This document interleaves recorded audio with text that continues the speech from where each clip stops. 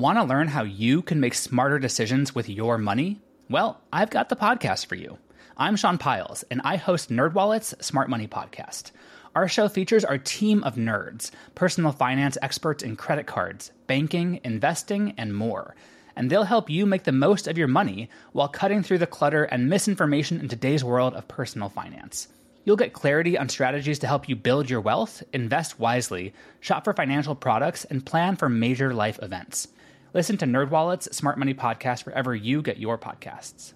Today is April 6th, and you are listening to Transport Topics. I'm Esmeralda Leon.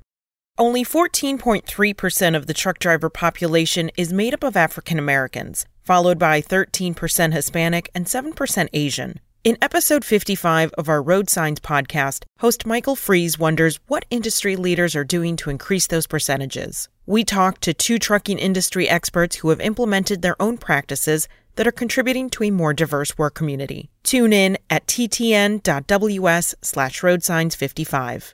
Now let's dive into today's top stories. Preliminary North American Class 8 net orders in March came in at about 40,000 units, according to ACT Research. That figure is 424% higher than the COVID-impacted intake in March 2020. ACT Vice President Steve Tam characterized the March numbers as a retrenching from the more than 44,000 in February. But he noted that Class 8 demand was still showing excellent resiliency, even with supply chain constraints slowing down production. Research group FTR found preliminary numbers to be similarly positive. Don Ake, Vice President of Commercial Vehicles at FTR, said, quote, "To have this level of orders roll in for half a year is impressive and unprecedented," end quote.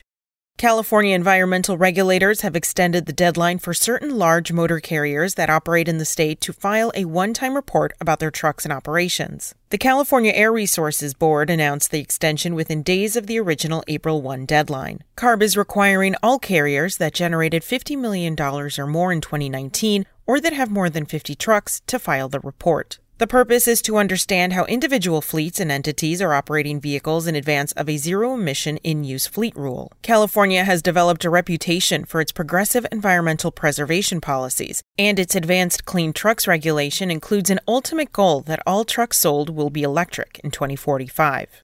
Meanwhile, in Maine, Governor Janet Mills signed an executive order calling on agencies to create a plan for the widespread adoption of alternative fuels in transportation. Specifically, the executive order tasks a variety of government entities to develop a, quote, clean transportation roadmap to 2030, end quote. Mills instructed the agencies to perform assessments in three topic areas: the electric vehicle market, charging infrastructure, and the impact of EV adoption on the state's electrical grid. The plan is due back to her on December 31st. That's all for today. Remember, for all the latest trucking and transportation news, go to the experts at ttnews.com. Spoken Layer. Want to learn how you can make smarter decisions with your money? Well, I've got the podcast for you.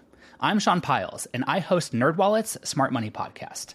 Our show features our team of nerds, personal finance experts in credit cards, banking, investing, and more.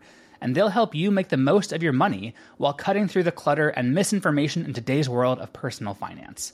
You'll get clarity on strategies to help you build your wealth, invest wisely, shop for financial products, and plan for major life events. Listen to NerdWallet's Smart Money Podcast wherever you get your podcasts.